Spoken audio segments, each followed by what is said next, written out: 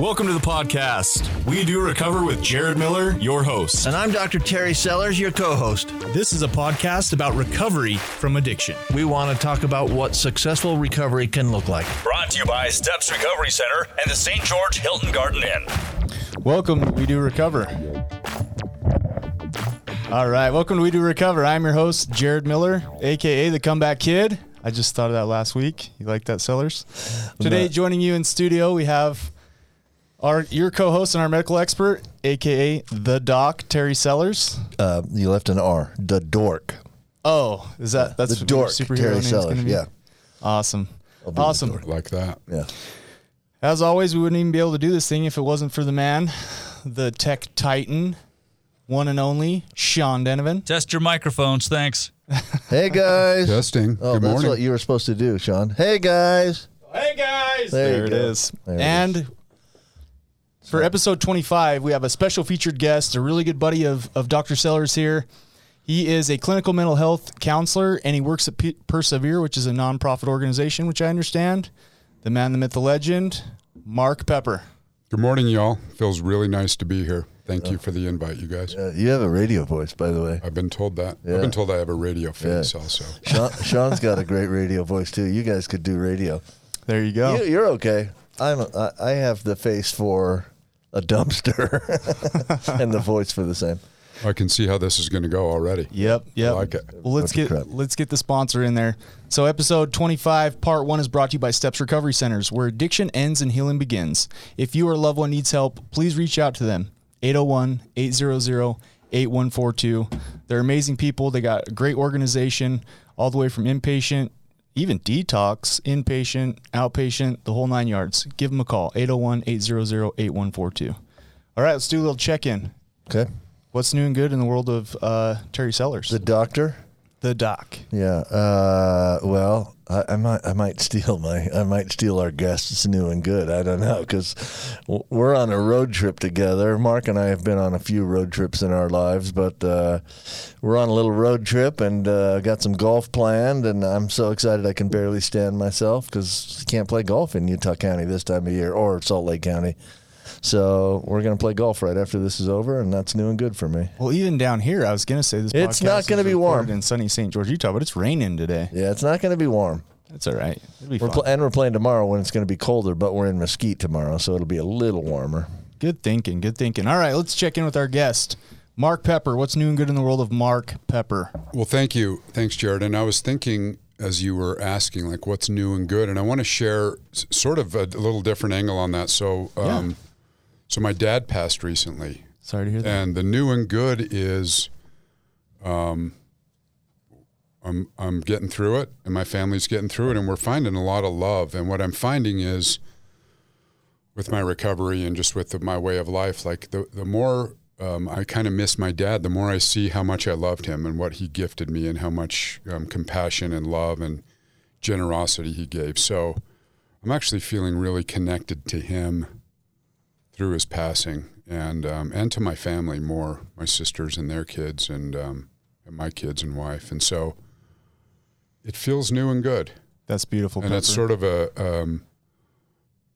as we're going to get into some recovery stuff, like what I've learned is my perspective is sort of what I have, that I could look at things differently, and I always was fearful of my dad passing because we're so close, but it's been new and good. I wish I could have had that same perspective when my father passed. That's beautiful. Well said. Thank good, you. Good, new and good. Thank you. Man, he's dynamite. I know, so much for me, like having almost nothing to say when he hits us with that big, heavy, that's beautiful. I've met Mark's dad, Sanford. Yeah. Sanford's a hell of a guy, seriously. Hell of a guy. Shout out to Sanford Pepper, who is up looking down on us now from some other perch. And I've played golf with Sanford once in my life, I think, and it was the time of my life. It was so fun. Sweet man. That's a good guy. It's a beautiful thing. Yeah. All the good guys. Sean Denovan, let's check in with you. What's new and good in the world of Sean Denovan? A little more stress than normal, but life's fine. Life's great. Listen, those side hustles can be heavy sometimes. Yeah, they take away from all my personal time. Yeah, they do. Yeah, they do. Right on. What do you got going for a side hustle these days? I was up in Washington doing some consulting work. Right. And now I'm remoting into Washington, still doing consulting work. Okay. You'll set them straight. They'll get some radio stations up and rolling. I hope so. All right. Nice job.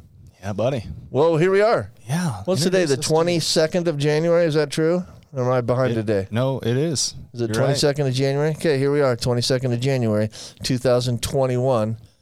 Basically, brand new year. 2020 sucked for everybody, right? For almost everybody. Mm-hmm. And then 2021 came along, and we're 6 days into 2021, and it's not to be outdone by 2020. So 6 days in, people stormed the Capitol in 2021, looked at 2020 and said, hold my beer. This is a podcast about recovery, by the way. But 2021, it's going to be new and good, right? Yes. We have our featured guest, Mark Pepper. And what we want to do is get into Mark's story a little bit. Tell us a little bit about yourself. So let's start with, tell us a little bit about yourself, like right now. Like what's happening in your life? What are you doing with yourself professionally? What are you doing with yourself personally? Tell us about your family, that sort of stuff. Beautiful. Thank you. Yep. I had the opportunity to marry like the love of my life last year. 2020. 11 months ago. Yeah. Congratulations. 2/22. So it was the 22nd of February, and we've had just a beautiful life. Before we were married, we've been friends forever and dated, and I married her. Feels amazing. I have 2 kids. I have a 25-year-old daughter who's amazing. Just this beautiful spirit, a wonderful woman. What's her name? Her name's Mikkel. Okay. Mikkel Pepper, and I have an 18-year-old son, Max, who's also an amazing human being. And ironically, I got sober 2 months before he was born. I don't know if that's ironic. I'm not Apropos of nothing. I'm not going to correct that for sure. But it's the way the universe, and after trying to get sober for 15 years, I got sober right before he was born. Nice. So he and Mikkel and Margaret and I are having a nice life. Max lives with me full time. And he's heading to college in the fall. We went and looked at colleges. That was sweet. My work life is Persevere is a nonprofit that helps prisoners transition out of prison with real meaningful opportunities for work. The company was designed as a teaching computer coding, about which I know nothing, but in prisons. So nice. Before COVID, I was going into the prisons and doing some group work and doing some individual work. And since then, these folks are transitioning out, and they're getting some freedom in their lives. So you literally get to witness, people's lives change, those that are willing. Amazing. Yeah, that's right, beautiful. Directly, dude. and it's beautiful. And I'm finding, and I relate stories to sort of how my life has gone. And these guys are having a really hard time coming out. Yeah. Because they were told there's very little freedom in prison. And I think about getting sober, and it was kind of hard to adjust to a life where I wasn't shackled by drugs and alcohol, and because I was almost immediately kind of free of that obsession. Yeah, you experienced an incarceration of the mind, right? Yes. Which we do as addicts, right? It's imprisoning. So I get to witness these guys. I get connected with a lot of them. We've got our facilities are in Tennessee and Arizona. And so I've been working remotely this year after COVID. Do you like that, or do you miss the in-person? I had a belief that we couldn't connect quite the same remotely, but I don't think that's true anymore. I think it's just different, but I've been able to connect really in meaningful ways remotely. Nice. I also have a private practice, which has been growing a little bit, and I have clients I've never met in person, face to face, and seems to work just fine. I think if the intention is there, and the foundation of love and compassion and empathy is there, my experience is anything is possible with that foundation. I'm sitting here imagining. I've never been to prison, and most of our listeners haven't, but some have for sure. But imagining prison where every minute of your day is regimented and you have no I mean, your only choice is, do you want the creamed corn or the beans? And then being turned loose into society where everything is open to you. Like, not everything, because you don't have access to great means or money sometimes, but you have lots of choices in your life, like tons of choices, and that would be a tough transition, I think. I think we're finding that's the thing, and it, from the outside, I would think, man, that's the goal, like to get out and be free, and then Right. it gets easy, and that is just not so. Right. So really understanding that and hearing that and supporting that, because my version is, again, not having been to prison, I've been to jail, but not prison, and I've been into prison since working for this company, and it doesn't feel very freeing. But Mark, you said something I want to point out, and Terry also kind of touched on it too. Relatability is huge, right? Our listeners want to be able to relate. And I think that even if you haven't been incarcerated in prison, at what point in our active addiction does our life become regimented? I mean, I think of, like you talked about, incarceration of the mind. Man, when I was in active addiction, my life was wake up, chase. Yep. Yeah, I mean, Find it, use it, yeah. So, No freedom. zone out for a minute, and then wake up and do it all over again. hey, I'd argue in a way you've kind of experienced that. Yeah. For sure. No, it just looks different. It doesn't, Yeah. but I felt imprisoned when I was using. I mean, I couldn't go on trips. I couldn't ski. I couldn't go do things. I mean, as our listeners know as well, like I'm not living a life. I'm living to get drunk. Right. Right. I mean, I wake up and my first thoughts are about drinking and using, and 95% of my time is spent thinking about recovering from or actually using. Yeah. Yeah. You're And maybe enslaved. 95 is generous, right? I mean, it might be more than that. So the freedom of recovery is amazing, right? I mean, one of the questions we ask through the 12 steps is like, how free do you want to be? And I don't think it means like, do you want to go over to that store? It's like, how free inside of you, in your mind and in your spirit, do you want to be? Yeah. Yeah. I'd agree with you. All right, well, let's go. I want to go back to a lot of times in the first half of our podcast, and we don't do a ton of structure, but we want to talk about how you got started using drugs. So take us back to your childhood. Where were you born, raised? What was junior high, grade school, junior high school look like for you? That sort of stuff. And I always like to say, And family of origin. Yeah. And let's keep the focus on maybe the traumas, right? Because we know the drug use is just the Band-Aid. Right. Yeah. Right. Thank you. So I was born in Salt Lake. Was adopted by a pretty normal seeming family. Grew up Jewish in Salt Lake City. That's rough. Maybe. Yeah. I think I thought it was, and then I looked back, and it wasn't. I obviously wasn't LDS, but I felt outside of that. I was also adopted into a family, and I have two sisters that are the biological kids of my parents.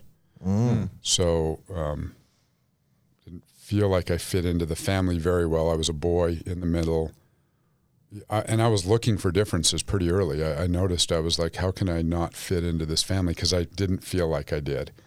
And in my neighborhood in Olympus Hills, everyone around seemed LDS, and I'm not. Everyone seemed calm and well adjusted, and I was not. I was sort of an anxious kid. I just acted out. I was always a smart guy in school. I did well in school, so I had a little extra time because I'd finished the work.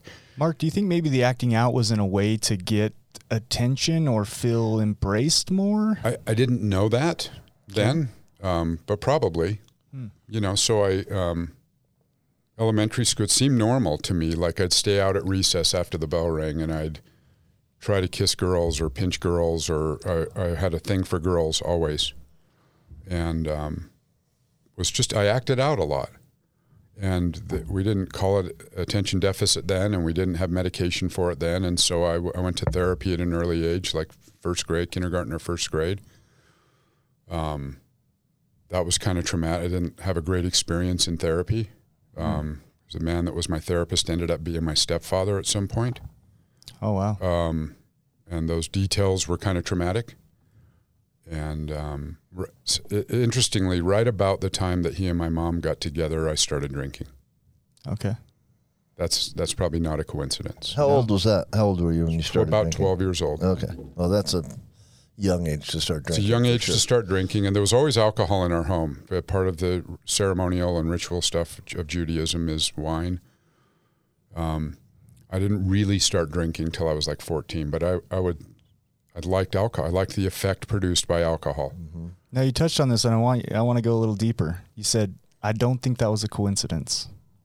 Well, I didn't really like what was going on in my life, and I liked what was going on in my life when I drank. And so I Fair drank. enough. Fair enough. I don't know that. So I know some way more details than the audience knows, right? Than the listeners know. I don't think that they can feel through what we've described so far how hard that was for you. Like, So this therapist who I'd told all of this stuff about my life is all of a sudden lives in my home. And that's got to feel really it uncomfortable. was uncomfortable, and it was a violation of a lot of ethical things that are going on. And I've forgiven this guy and moved on. But at the time, when you're a little kid, I'm like, what has happened to my life? Like, I was forced to see this guy who I didn't like. I told him about a family I didn't like. And then he married one of those people. Right. And He shows up into the family. and he's you in the don't like. home, and he was an abusive, physically and emotionally and verbally abusive guy, and not a ton of that, but enough that you don't hit 9, 10, 11-year-olds. Yeah. And I got hit, and I got told that I was not good enough, and I was a bad kid, and I kind of was a bad kid. I mean, I was a difficult child, but therapy did not help. Therapy for sure did not help. Interesting, I'm a therapist because Therapy with your stepfather never helps. right. And so it was rather traumatic. And I drank at that event. I drank at my mom and him for about 25 years. Like, that was sort of if that had happened to you, you would drink like this too. And I was sort of conscious of that after about 15 or 16 years old. There was kind of this F you to you guys. You are not going to control me. And I kind of ran away at 15. Was caught selling cocaine, which I didn't. At 15. I didn't really sell cocaine. I was sort of I knew a guy, and a girl asked me if I knew a guy. So those were the people I was hanging out with at 15, right? Yeah. And at East High, there was cocaine as a freshman in high school. That's crazy. So I left home. I went to Florida for a couple days with a buddy who said he had a job for me. This is kind of a cute story to me because I'd never heard the word before, but I remember I called him and I said, Andy, I think I've had it with my family. I'm coming out. He's like, great, we've got a job. I said, what are you guys doing? He said, we're gigolos. And I'd never heard that word. I didn't know what that meant. It doesn't mean fans of Insane Clown Posse, does it? Not at the time. I don't think that sort of predates the posse. But so I go to Florida. I know. I didn't tell my parents. I didn't I'm close with my dad at this time. I love my dad. I wasn't living with him. My mom fought to not let us live with our dad. Your biological dad? Nope. No. This is all of my adopted family. Oh, okay. So the bio stuff comes up later in my life. Okay. So I go there and I'm like, we're going to work. He's like, we got this great job. And we ended up going to work at a car wash. So at 15, I'm like, oh, so if you work at a car wash, you're a gigolo. I never found out till, I don't know, maybe I was 20 years old what a gigolo was. So we were not that. We were not gigolos. They were not. I don't know where my friend Andy got this notion that that's the work you do in a car wash. You scared me there for a second, Mark. No, that's where I thought it was going too, and I know Mark pretty well. I'm like, holy crap! At 15, he's selling his body. No. But I probably would have liked that better than working in a car wash because I don't really like hard work. Sure. So my dad says, "Dude, come home. Like, where are you? What are you doing?" So I got home. Lived with my grandparents for a period of time, who I adored. Sanford said this to you. Sanford's my father, who just passed. The only dad he's the only dad. But not in your this story. stepdad. Nope. Said that to you. Okay. Nope. I kind of haven't had sure. much to do with him since I went to Florida. Okay. All right. And lived with my grandparents and probably disappointed them. I drank and smoked pot and did cocaine at 16 all the time. Yeah. Until I was 39, like all of the time. And it was on at 16. For sure, marijuana and cocaine and alcohol when I could get it. Okay, the question to me. So I think you know something about how I grew up, and it was a little different than that. How does a 16-year-old get the money for cocaine? He starts stealing and selling drugs. All right. I mean, I think I knew the answer, but Yep. Not gigoloing. Great question, though. But yeah, so I would yeah, that's going to require some extra effort for sure. It was some extra effort, and I wasn't doing a lot of cocaine. Like when I started, like a quarter gram could last an evening, and at the end, like a quarter gram's a half a line, right? I mean, it's not going to get you going very far. So I worked at Geppetto's Pizza. I worked with cocaine deal. Like I was 16 years old, and these guys were college students. And they kind of liked turning this young guy onto beer and alcohol and that lifestyle. Apparently I was fun and funny and, got into music and got into just that lifestyle. And I knew I was going to college. I still went to school.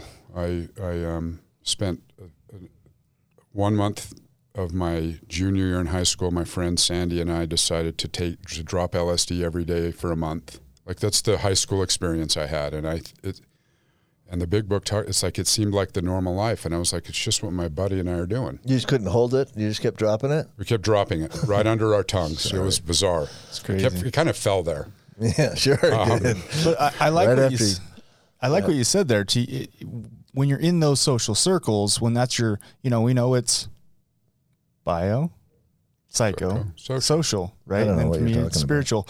But when you're in those social circles, it just seems normal, right? You see people do it, it's around. And that's who I'm hanging out with, right? Yep. As in my recovery, I hang out with recovered people, and I don't hang out with alcoholics and drug addicts. I mean, Amen. It's an interesting dynamic that I couldn't imagine not hanging out with these guys or smoking weed at least my whole life. And for sure drinking. I couldn't imagine doing cocaine as an old guy. But that was for sure my drug of choice was alcohol and cocaine. I mean, those were sort of my loves. Go to college, got really nice offers from colleges. I got accepted to Stanford University. I got a scholarship to the University of Queensland in Australia for marine biology. I didn't tell my parents. I didn't tell people. Ended up going to the University of Oregon. That's a big deal, dude. Big deal. I was smart. So I used to be a really smart guy. I think some of the cells are gone. But I sure you're still and I didn't try that hard. Stop that. You're a smart guy. But I had a lot of like school intellect in high school, and was partying every day, and so went to University of Oregon, and then I fell in love with I got sort of a new love addiction of mine, and that was depression, and I didn't know it, but I was 18 years old in Oregon, and it's rainy and cold, and I'm starting to feel depressed, and I didn't know it at the time, but there's this rich feeling of like, I think a lot of us alcoholics and addicts understand that, of this self-pity and depression that was addictive to me. I didn't know it, but I was depressed till I was like 40. Like I had 20 years of a good run of real dark, deep, self-piteous depression that I was addicted to. Looking back, it was not a clinical thing. And it's crazy when you're in that state, like the songs you listen to keep you depressed, the people you hang out with you keep you depressed. It's just a vicious cycle. Isn't that funny? Yeah, it's true. It's really true. Sure. Yeah, it's crazy. All of a sudden, all I can listen to is "Everybody Hurts" by REM. Right, and that hadn't even been written, but I could have written that song. I made it up. Right. You know, for sure. When it comes out, you're like, did they know my life? How did Michael Stipe know my brain? Yeah, that's crazy. All right, listen, you've been listening to Mark Pepper in episode 1. He's been talking about his life in active addiction. We're going to get his rock bottom, his spiritual awakening, and his life in recovery today in episode 2. Be sure to stay with us after this 30-second break from our sponsor, Steps Recovery Centers. Thank you. You are listening to We Do Recover with Jared Miller and co-hosted by Dr. Terry Sellers. We'll be right back after this short break with more of We Do Recover with Jared Miller, sponsored by Steps Recovery Center and the Hilton Garden Inn. I'm Desmond Lomax, one of the clinical executives here at Steps Recovery, and once you become of the Steps family, you're just a part of the Steps family. A lot of us have overcome substances, overcome addiction, and now we're able to help other people. Second of all, we're also going to help you in a way where you can afford to be helped. Third of all, we're going to give you the same quality that many organizations are charging 2 to 3 times, and it's more about you than it is about our organization. We welcome you back to We Do Recover with Jared Miller, co-hosted by Dr. Terry Sellers.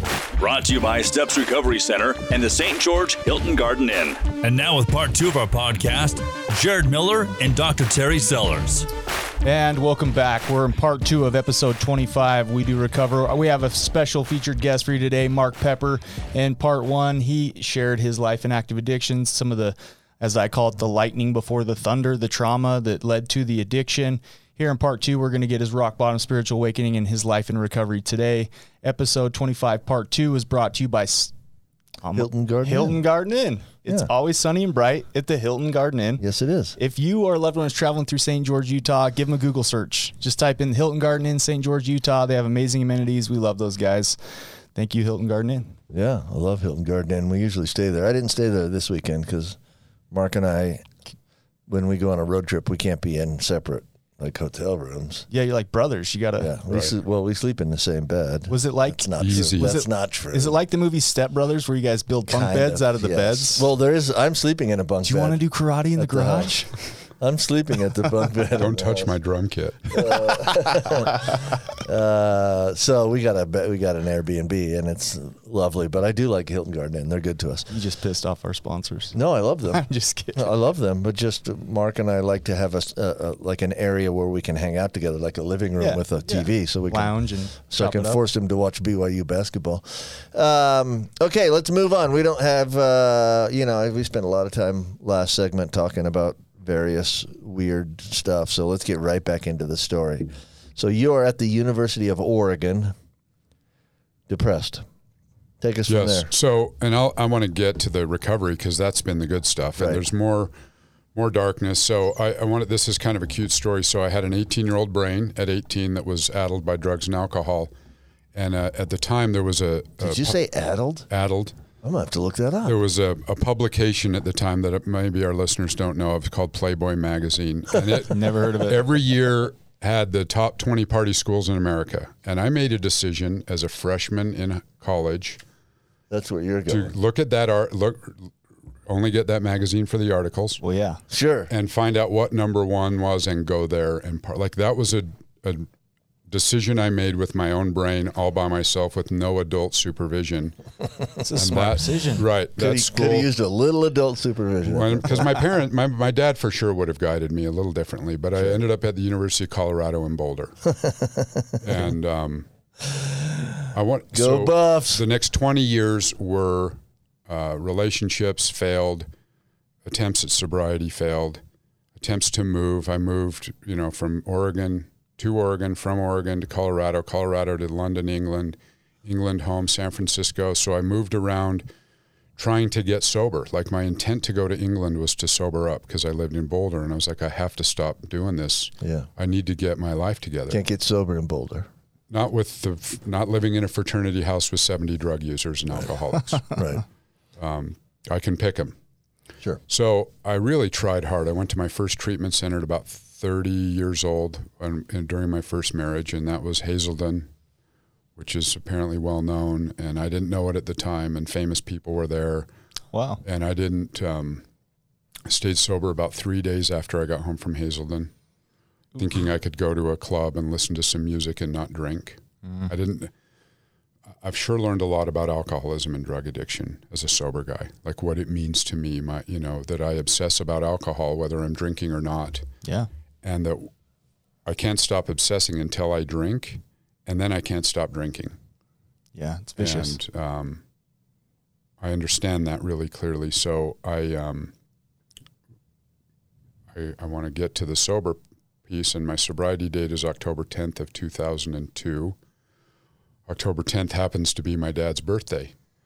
And I tried to get sober on his birthday for 15 years. Like I wanted to get sober so I could have dinner with him or be part of the family. And so, as we know, like I had every day of the year as a sobriety date for years. Yeah. This is the day. This has got to be the day. There was a lot of desperate pleading to whoever, whatever's Something out there that I didn't believe in, and I was sure that I was just doomed, and it was not. I lived at Pioneer Park for a couple of months in Salt Lake in a car, and I had money for cocaine, but not for rent. Right? Weird how that works. Of course. Weird how that works, and nobody. They'd all kind of left. Mm-hmm. Yeah. I didn't get sober then. I got sober about 18 months after that. But I went to my last treatment center, the Haven, in Salt Lake, which is county funded. It's not Hazelden. It's not fancy. You live in a dorm with dudes. But I was introduced really deeply into AA. They do 6 or 7 meetings a week. There, I think 6 a week, and then we go out to 1 a week. So I knew where to go when I was ready to get sober. And I didn't know all this at the time, right? I just knew, and I used in the Haven. While in treatment. While in treatment for like the last 20 days, I would just do a little puff of cocaine and go to group and go. And I was like, and I knew I was doomed. I'm like, you can't even stay sober in treatment, which was not the first treatment center I didn't stay sober in. Yeah. Interesting that I turned out to be a treatment provider because treatment never worked for me, although the seeds were planted, right? And I look back and all along the way, seeds were planted that helped me get sober on the day I did. So I got sober. Can I stop you there Yep. for an observation really quickly? Because I think that that's an important concept. A lot of times people will say, well, treatment didn't work for me. When you just mentioned, yes, it did. I mean, it Right. for sure did something for you. Did you get clean the day you went into treatment? No, but treatment did some things for you. Absolutely. And I think that people will look at, sometimes the way we measure treatment outcomes, like treatment centers will call patients at the 1-year mark and say, have you stayed clean the whole year? No, I drank 3 times. Well, that's a failure. No. That's a guy that drank 365 times last year and drank 3 times this year. That's not an abject failure for sure. So Right. It's just a pet peeve of mine. I understand. And I know exactly what you meant. And I also don't think everyone that goes, like, some people's lives may dramatically improve Right. drinking 3 times a year. Right. I don't. That 3 times a They year, would he have probably to. didn't lose a job. Right. He And probably maybe didn't they lose could his do family. that ongoing. I'm a guy that can't drink any alcohol or take drugs. Right. Like I just learned that about myself. So I had met another woman. I'd gone through one marriage, and I was with another woman who had that little girl I mentioned that's 25. She was like 6 at the time. So I met her and her mom, and we got pregnant with our son. Wait, her or her mom? That's cute. I'm not even sure I know what you're saying. Don't even give that a dignified answer. And so, Sellers. so she was 7 months pregnant and had enough of my lying. And I promise I'm going to AA. No, I didn't drink today. No, I haven't done any drugs with like my cologne or whatever I was wearing smelled a lot like Jim Beam and Jägermeister. Sure. And that white stuff around my nose was not a powdered donut. Sure. Like I couldn't tell the truth to save my life. And we'd be on walks, and she's like, I know you're high right now. I'm like, I can see it. I know I'm fine. I dare you to drug test. Right. I'm just so self-righteous. So she left with that beautiful belly and that 6-year-old. And that was a Wednesday, October 9th. And I went to that Wednesday night meeting I'd gone to before, and a couple of my buddies were there. And I don't know about you guys. When a new guy comes back that we're friends with, we just kind of chuckle and go, come on over, dude. We love you. Yeah. It's not that serious to us. To me, it was deadly. Like, she's gone. I'm not going to see this kid get born. I'm out of that girl's life. And I woke up Thursday morning, the next morning, and went to AA meetings. And then the next day I went to AA, and I went to a little convention, a CA roundup of the Rockies. And that Saturday morning, I got a service commitment in my Saturday morning group to set up chairs. It's an 8:30 group at the Friendship Manor, and they, I remember they're saying, who would like to set up chairs? And I'm just sitting there, and someone's like, Pepper will do it. I love it. It's like, oh, okay, I'll do it. Like, it's probably 30 days, right? 2 years, 2-year commitment. which I missed once for a golf tournament on the day before Father's Day with my dad, because I was sober, and I had a service commitment in that Wednesday night meeting that I'd used at the week before as a secretary to give out chips. And I thought it was also 30 days, 2 years. So service is amazingly beautiful. I currently have a service commitment in AA. I have a home group. I have a sponsor. I sponsor guys. I've been an AA kind of hard guy for 18 years, and I love it. And I appreciate I didn't believe in God when I got there. The steps, I knew they didn't work because I'd gone to a couple thousand AA meetings before I got sober. And I thought either those guys are for sure not alcoholic. Like if they drank like I did, they would never be able to quit. Yeah. We're not the same dudes. Right. There's a lot of that. You have the worst case of alcoholism in the whole world. Nobody obviously. ever did more cocaine in the history of the world than me. Right. Exactly. This is what you tell Sixth yourself. most cocaine use in the history. That's an inside joke. So I got sober, and my life got better, and I got a job, and a dude in AA offered me a job, and I ended up getting my only felonies in sobriety. Wow. Because I don't know about any of our listeners or any of the guys in here, but I also stole like I did drugs. Always, always, always. Every store I went into, every house I went into, every opportunity to put something in my pocket, I would. Listen, Mark, I can relate, and let's be honest, that in and of itself becomes an addiction. The adrenaline rush, the being risk. sneaky, the covert, that's just a... So I didn't stop that when I stopped drinking and I got arrested. And I've got 2 felony charges when I was about 11 months sober. And I've got the pleasure of booking myself into the Davis County Jail. Oh, yeah, I've been there many times. And I do think I was the best plea and abeyance guy that she had ever seen. I got that stuff done. I did not. I'm like, you need to stop being a criminal. I remember telling my sponsor that I had been arrested, and he looked at me and said, starting right now, there's 0 tolerance for you stealing. Like, and this guy was like, I looked at him like my dad. Yeah. Like this, I looked up to this guy, still do. Same sponsor. And I don't steal anymore. But I really had my son was born 2 months after I got sober, like the first absolute miracle in my life. And I'm really connected to that dude. We have a beautiful relationship. We golf a lot. We play a lot. We laugh. He works out, and I try to. He's amazing, right? And my daughter, I got to adopt her I was about 5 years sober, and I'm adopted. So I'm like, we were carving pumpkins, and we had put like the peppers. I'd put that in the pumpkin. Yeah. And I'm looking, and her last name was not Pepper at the time. And I'm like, I'd like to adopt you. And it was just amazing. It was such a loving, beautiful thing for all of us. Yeah.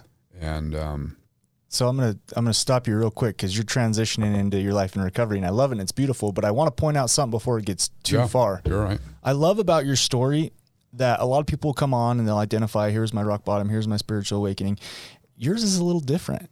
It's like recovery stuck with you when that commitment, right? When somebody said, Mark will do it, and somebody gave you purpose, you had to go and set up those chairs for 2 years. You made that commitment. And I think it's interesting because I've worked a little bit in recovery, and I find when you have problem clients, the best thing to do is give them a responsibility. For sure. I find that so interesting in your story that a lot of times maybe you didn't feel seen. Maybe there wasn't like some acceptance or feeling part of something. And then all of a sudden they say, Mark's setting up chairs. Right.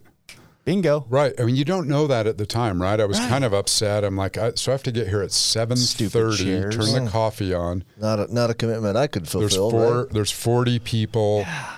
They do bingo the night before. I have to take down the bingo. I mean, it was the best thing I ever did. Yeah. Yeah. And I got to know the coffee woman, Robin, who we became good friends. And like, we just show up and talk about our families and talk about recovery. And she was a little ahead of me. But I mean, when you're 10 days sober and you feel good. Yeah. I'd say for my first 3 or 4 years, every day I'd wake, I'm like, I think this is the best day of my entire life. Pink cloud. And I'm on an 18-year pink cloud, and I just told you my dad passed. I've been married twice and divorced once in sobriety. I've been fired more times than I can even imagine. Yeah. I've had a life, like life happens when you're sober, and it's been amazing. I expect things to happen. Yeah. I'm ready when the next struggle happens. So I'm going to harken back to, if you remember Dr. Rob, we had Dr. Rob on, and we were talking about with Dr. Rob that pink cloud. Yeah. And remember me mentioning when I said that pink cloud, people say, be careful because it's going to end. And I said, it doesn't have to end. I got that from Mark Pepper. Like well, that, I think too, that came to me from Mark Pepper. It's also what I said at the beginning is it's my perception. Like my dad passed, and I had a belief for sure before I got sober that I would have to drink if my dad died. Right. And then early on in sobriety, I'm like, there's no way I'm drinking again. Like I am done drinking. I know that. Now I have to do things every day to maintain that awareness, right? It's a day at a time program. But it's okay to say, like, my commitment is to not drink again. I don't have any event in my life that a drink wouldn't really make horrible and wouldn't really mess up. And so I knew, I mean, all of this stuff comes from the people that I've met, and like you said, like you got that from me. I probably heard it somewhere. Right. That someone said I have 15 years of pink cloud sobriety. I'm like, well, I want that. Yeah. Oh, I'm the worst plagiarizer ever. Well, I say stuff I hear from people all the time, and you're absolutely right. No, I'm a way better plagiarizer than you. What are you talking about? Oh, man. I hear stuff, right? And I'm like, I love that. And I'm going to use, I always tell people, though, I say, I'm going to repurpose that because it's good. And I give credit, right? It doesn't even matter really because it's come into me. And I think what happens in recovery, in real recovery, from my experiences, I came into recovery and into the steps and into the program, and then the program comes into me. Ooh, yeah. And I like that trend. And I don't know, that wasn't a day. My rock bottom wasn't a day. Like when she left with the baby and her daughter, yeah, it felt like a bottom. But we were renting a house on the east side in Salt Lake. Like it wasn't the bottom it didn't look like the bottom from the outside. And it doesn't always have to be. Right. Yeah. So it's not, I thought that was the bottom when I lived at the park. Yeah. And I wanted to kill myself. And I didn't want to kill myself when I got sober. Like that obsession had left. Yeah. Through prayer, which I did not believe in, but was told at the Haven to go pray for that or else leave. And I can go move back into my car. Yeah. So I tried that prayer thing. And since then I keep trying the prayer thing. And maybe that's why I have 18 years of pink cloud sobriety. I don't know if it's that I make my bed in the morning. Like we're at an Airbnb and my bed is made. I love that. I kind of pulled my covers up only because I knew you were there. Because I know you make your bed every morning. And it doesn't make me a great guy. It's like I want to do the stuff that works. I've called the sponsor it's probably not every day now. It's 4 or 5 times a week. And I continue to go to meetings. You know, this isn't rocket science. I thought I had to figure it out. And I'm here to tell anyone that's listening that whether you believe it or not, it's already been figured out, y'all. We just have to do some things. Right. There's nothing new, for me at least, that I have to figure out. That's beautiful. Yeah. I don't have to use my big brain to figure out what the heck I need to do. It's like, why don't you just do it? Like you said, why don't you just set those chairs up, dude? Don't worry about how it will benefit you. So I do want to go back to that concept because I don't think if you are in early recovery, if you're listening to this podcast, remember that. We went dead. I don't think. Okay, there we go. Somehow we unplugged something. Sorry. It went silent for about 1 second. Oh, we didn't. Okay. So if you're in early recovery, remember that story that he just told. And if you don't have an assignment, you don't have to wait for somebody to point at you. If you are worried, if you really want to be clean and sober, go find the assignment. Absolutely. I mean, occasionally it's nice when somebody volunteers you, right? Because you might not have volunteered yourself. But the point is, if you're in early recovery and you want to stay that way, go find yourself something to do. Go find a service project. Go find something to get out of your own way, out of your own head. Go think about somebody else. And I think to the point that you made earlier, Jared, and that point is, I didn't have any meaning and purpose in my life. There wasn't really a reason for me to be around. My parents wouldn't say that, or my sisters, but for me, that it was was your like, perception. I didn't have a drive. It's like, why would I want to wake up in the morning just to drink some more? Yeah. Right. So it turns out that helping people seems to be my meaning and purpose, and seems to be most of ours in different ways. The service you talk about, finding a purpose, and it's individual, man. It's your own deal. So I was going to say this. When I think of the pink cloud, because I've heard this before, and I'm going to give credit to Terry Webb. I'm doing the clinical thing at Steps, and he's one of the guys. He's teaching me, Shali's husband. And he asked a question the other day that I absolutely loved, and it makes me think of this pink cloud. Does treatment have you? Does recovery have you, or do you have recovery? And I think that pink cloud is, for a while, recovery. You can ride on that. Recovery can have you. Yep. And then once you start getting involved in service and you start giving back and you start helping other people, you have recovery. Love that. So it is possible to stay on that pink cloud if you do your part and get involved. Right. And it's just your perception, right? Yeah. So I spent my first 40 years thinking my life was horrible. Probably wasn't as bad as I thought it was. I had my son, who I've mentioned a time or two, he said to me a couple summers ago, I don't know, it was like 8 at night, and I'm in bed. I'm on my bed reading a book, and he comes in. He's like 15 or 16. He's like, you know what, Dad? I think you think your life is way better than it really is. And he didn't realize he was paying me a compliment. He was just like, it's 8 o'clock, dude. And like, you're up at like 5 and you meditate in the morning and you do your weird old dude things. And so in recovery, I do think my life is better than it is. But my whole life, I thought it was worse than it really is. And so my perception changed. Now, of course, my life is much better than it used to be. But I also think it's the greatest life, right? Like I don't want to exchange lives with anybody. I don't want more money. I don't want more prestige. I am married to the woman of my dreams, and my kids have turned out to be like, if I could handpick 2 children, they're my children. I have relationships with my family that I can't even imagine. None of whom were talking to me the day I got started. Like, they were all gone. Yeah. And I have sisters who will send their children to stay with me today. When they were like, you're not going to ever see these girls.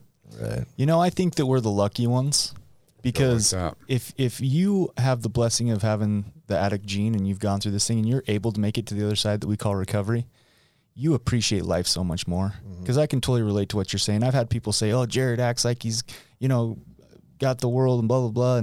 And I was homeless, dude. Right. No shoes. Right. So the fact that I wake up in a warm house with shoes, a vehicle I can trust to get me to and from, that you can pay for, beautiful, healthy relationship in my wife, my family's beginning to talk to me again. You're right, I am. Right.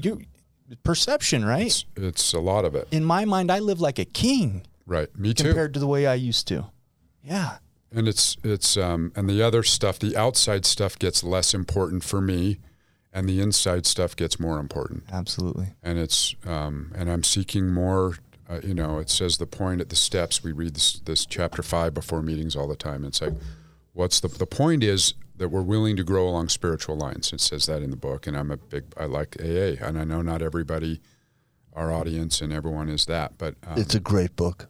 It's a great book. It's regardless of whether you like AA, that's a great book. Right. And so I'm a guy that's really willing to grow along spiritual lines, and I've looked outside of AA for the last 15 years for spiritual growth. And I don't want to say I found it. I guess you could ask the people around me. Like, I'm a pretty calm dude. I'm a pretty easygoing guy. I don't know. What's important is relationships. Yeah. That's what feels important. I want to grow those and foster those. I love that. So, Mark, with about a minute left here, I'm starting to ask this question. What does We Do Recover mean to you? You know what it means is I was a guy that thought those guys can recover, but I can't. And I know I'm talking to some people that believe that. We Do Recover is everybody. If I can recover, you can. And there's people that are harder cases than me for sure that we look at and we're like, if that dude can stay sober, anybody can. And I believe that about anybody. There is nobody that is exempt from mental illness, spiritual illness, certain drug addiction. We can recover. It is a day at a time. It is slower than that sometimes. This is not, I know I said I'm staying sober the rest of my life, but this is, I better show up today when I told you I'd be here. Right. I better show up. So We Do Recover means all of us. We, right? And I could not do it alone. I tried for 15 years to get sober by myself. Once I joined the group, we got sober. Beautiful. Terry, take us out. Oh, man, that was beautiful. Thank you. Welcome to our guest. Thank you to our guest, Mark Pepper. We Do Recover with Jared Miller, episode number, what was this, 25? 25. Episode 25. Join us next week. Thank you for joining us today on We Do Recover with Jared Miller. Help us spread our message of hope. Like, comment, and share. If you have any topics or ideas for future shows, please share that on our Facebook page. That Facebook page is We Do Recover with Jared Miller. If you or a loved one needs help, please reach out to us. Again, thank you for listening. Brought to you by Steps Recovery Center and the St. George Hilton Garden Inn. This has been a production from A Podcast Studio.